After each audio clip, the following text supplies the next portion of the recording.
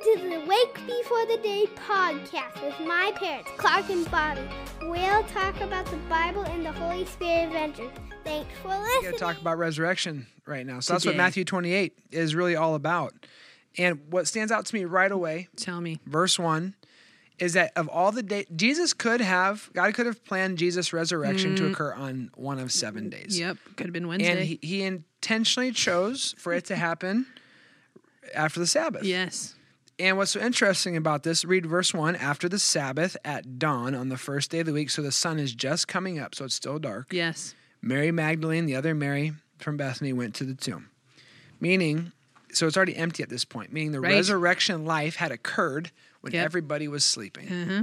That God's on the move, and this is kind of going back to something you started in this conversation months ago, which we're going to talk about more at Easter. Out of rest and out of Sabbath, out of silence, out of solitude. Yeah. This is when God comes and brings us new life. It's life, yeah. And I love that this is how God chose it, because that's true for us today. We need rest. We need Sabbath. We're resting. God's in control. God's working, even when we're not.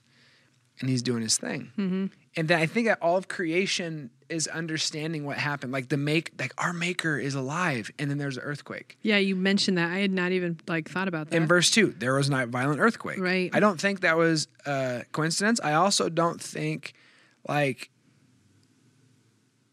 just don't think it was a natural thing. It was a supernatural thing. The angel comes from heaven. Yep. Moves the stone, and then here we are.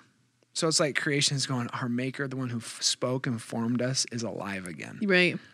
Let's rumble. It's happening. Let's get ready to rumble. Well, I mean, the Bible talks about that. The rocks cry out.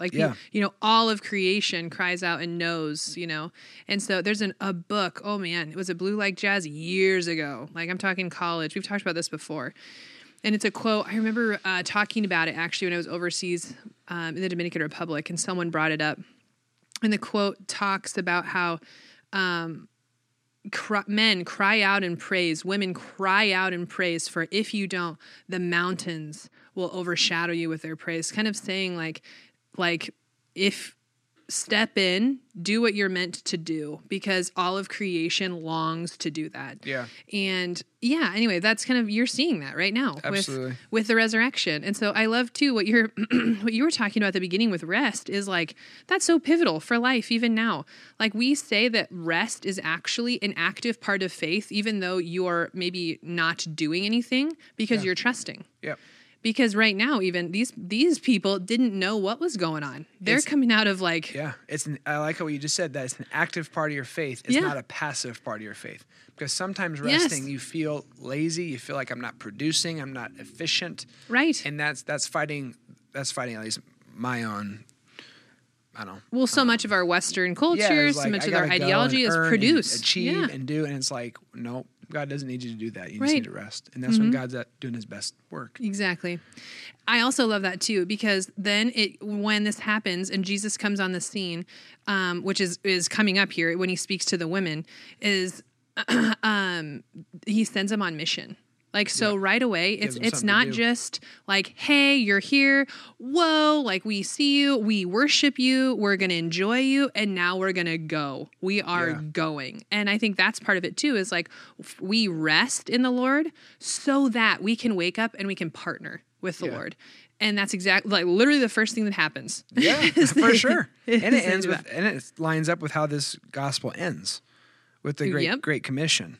But it's just so interesting is anytime there's an interaction with the supernatural realm, whether it's biblical or from our own testimony or testimonies of other people who I love and trust, there's always a sense of awe, fear, and trembling where you realize there is something present that is beyond my humanity. Yeah. Whether it is of God or is not of God. Yeah. You're like, something's off here. Yeah. And it's bigger than me. Yeah. And so when you read verse 4, this angel shows up. The guards were so afraid of him, they shook and became like dead men. Yeah. You go through all the scriptures, and this is the interaction people have all the time. Angelic. Fear. Angels begin with, don't be afraid. Right. Don't be afraid. In this one, verse 5, don't be afraid. It's going to be okay. And then Jesus is resurrected. And I love this because Jesus' resurrection is different than any other kind of resuscitation or miracle that had occurred before this. So I think about Jesus bringing the dead girl back to life. Yep. Think about what happened in Kings with Elijah bringing the widow of Nain, the child, back to life. Peter bringing the person back to life. Only for Lazarus, for them eventually to have to die again. Yeah. You almost wonder, like, wait, time out. Why are you bringing me back? Like, leave me here if they're in Christ. It's like, don't bring me back to earth. I want to stay where I with the Lord, But Jesus' resurrection is permanent. Like, he doesn't have to die again. It's forever. Right. And that's what we're offered. Mm-hmm. And in that, too, he has his new body. And so that just gets me wondering and dreaming and excited about our resurrection that is for those who are in Christ. God, just makes that available to us. It's really exciting to think about. Before we go there, so the resurrection of Jesus, that's verse 9. Suddenly Jesus met them. Greetings, he said. And I love this. They came to him, clasp his feet and worship him. Like, don't go anywhere again. Yeah, stay.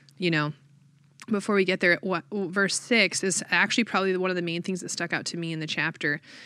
This is the angel talking again. He's talking to the women, and he says, he's not here. He has risen, just as he said. And I circled the just as he said. How many times have we read, if you grew up going to church or being in a Christian home, like, how many times have you read the resurrection? A lot of times. How many times have you celebrated? A lot of times. And it just kind of struck me today in reading Matthew 28, it's not just like this, it's not just for me today. And I'm so grateful that it is for me today and every day, but this is such a huge thing. Like, Jesus' resurrection, it's like, if there was ever a climax of anything, like, it is this. Absolutely, of all of history, of all time, forever, always. We literally now judge and use a vernacular of time that is before and after Jesus died. Yeah. Like, so huge. And I love the angel, just as he said. Because in the other texts, so in the other Gospels, they give their account of the resurrection and what's happened. And so there's things included, like we were talking about this before we started recording, the road to Emmaus, specifically in John. Like, John has tons of details about the resurrection, what happened. 40% of John is like the last week of Jesus' life and his resurrection. Okay. And so you really lean in then to what's given, because this is the climax, because this is like such a huge event, like that changed history forever. For sure. And like this part, just as he said, stuck out to me, because I'm like, this has been what God has wanted to bring forth since Genesis. For sure. And so then Jesus, while he's doing ministry on earth, is telling them. He's telling the disciples. He's letting them know, the Son of Man must be crucified, die, but rise again. And it has happened just as he said. So today, I feel like there's promises that you and I have been given, just as God has said, that maybe have happened and maybe they have not, but we have faith that they will happen just as he said, because when God says something, God does it. It's going to be done. Just as he said. Yeah. And so whether that means like peace without understanding, whether that means freedom in the way that the Bible talks about through Jesus Christ, just as he said. So I'm hopeful today as I read this, because like, we don't have that. We don't have anything. We have nothing without this, without Jesus and who he was and what he did. And what he said. And what he says. Yeah. And so I love that, and that little snippet really spoke to me. Let's keep going. Yeah, for sure. The next kind of section of it is this guard's report, and we were talking about why Matthew included this. If you notice, he brings up the guard's report because verse 15 it says, the soldiers took the money and they did as they were instructed, which is basically like a conspiracy theory right here. And the story has been widely circulated among the Jews to this very day. Yeah, interesting. So there are so many holes in this story. It is ridiculous. One, if a soldier falls asleep on duty, they're going to be executed. You're done. Yeah. So then all of the soldiers say they all fell asleep. Yeah. And then they didn't wake up during an earthquake. They didn't wake up when the stone is rolled away. I mean, one sound of a cricket will usually wake somebody up. Yep. And they're saying this whole group of guys slept through the entire thing, and then they're not put to death. Right. And then they say, though, they were for sure that the disciples came and took the body. How do they know that? Because they were sleeping. It's like hole number 1, hole number 2, hole number 3, hole number 4. Yeah. This is lost. It's a lost cause. Like the testimony is garbage. And Matthew includes that so that the Jews at that time, verse 15, would know, as this story circulated, no, there's so many holes in it. It's not true. Yeah. Jesus really resurrected. Right. He really did. And then it ends with the Great Commission. And the reason why Matthew includes this is because he wants you to know that what was promised, this is written to Jews, so they're thinking Abraham's promise with God, God wants to bless the world through the Messiah that's going to come through the line of Abraham. God has done it, just as he said, right? Yeah. Like the whole world's going to be blessed through you, Abraham. And now it is done. And you go back to the genealogy in Matthew. It's from the line of Abraham. You get to Jesus. So the whole world is blessed. And we are part of that continued promise because it says that the Great Commission, all authority in heaven and on earth has been given to me. Therefore, go and make disciples of all nations, baptizing them in the name of the Father, the Son, and the Holy Spirit, teaching them to obey everything I've commanded you. Yeah. And surely I'm with you always to the very end of the age. This is the last thing I'll say, and I'll turn it back to you. Okay. It says that you are called to make disciples, meaning disciples are not instantly created at conversion. When you make something, it's a process. It takes planning. It takes intentional work. It takes time. And we're called to make disciples, meaning it's going to take weeks and months and years to make them, and it requires you to focus and to intentionally step in, to be discipled and to disciple. Yeah. So I just want to encourage you listening, and for us too, like we are called to disciple our children first and foremost. We're discipling each other. Yep. We're hopefully a part of your discipleship. And it takes focus and time and planning and, like I said, intentionality. And so don't think when someone says, I repent of my sins and I believe Jesus is Lord. Praise God. Celebrate, Angels in heaven are celebrating that.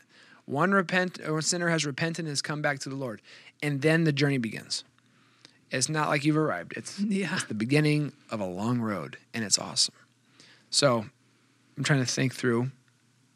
I need to make disciples, partner with the Spirit, not to be discouraged when there's not as much fruit or proof or markers of like, oh, you know, and if someone grows, you can measure our kid grew 2 inches the last couple months. Spiritually, that's hard to do sometimes. It takes time to make disciples. Yeah. Just stay the course. That's a really good word.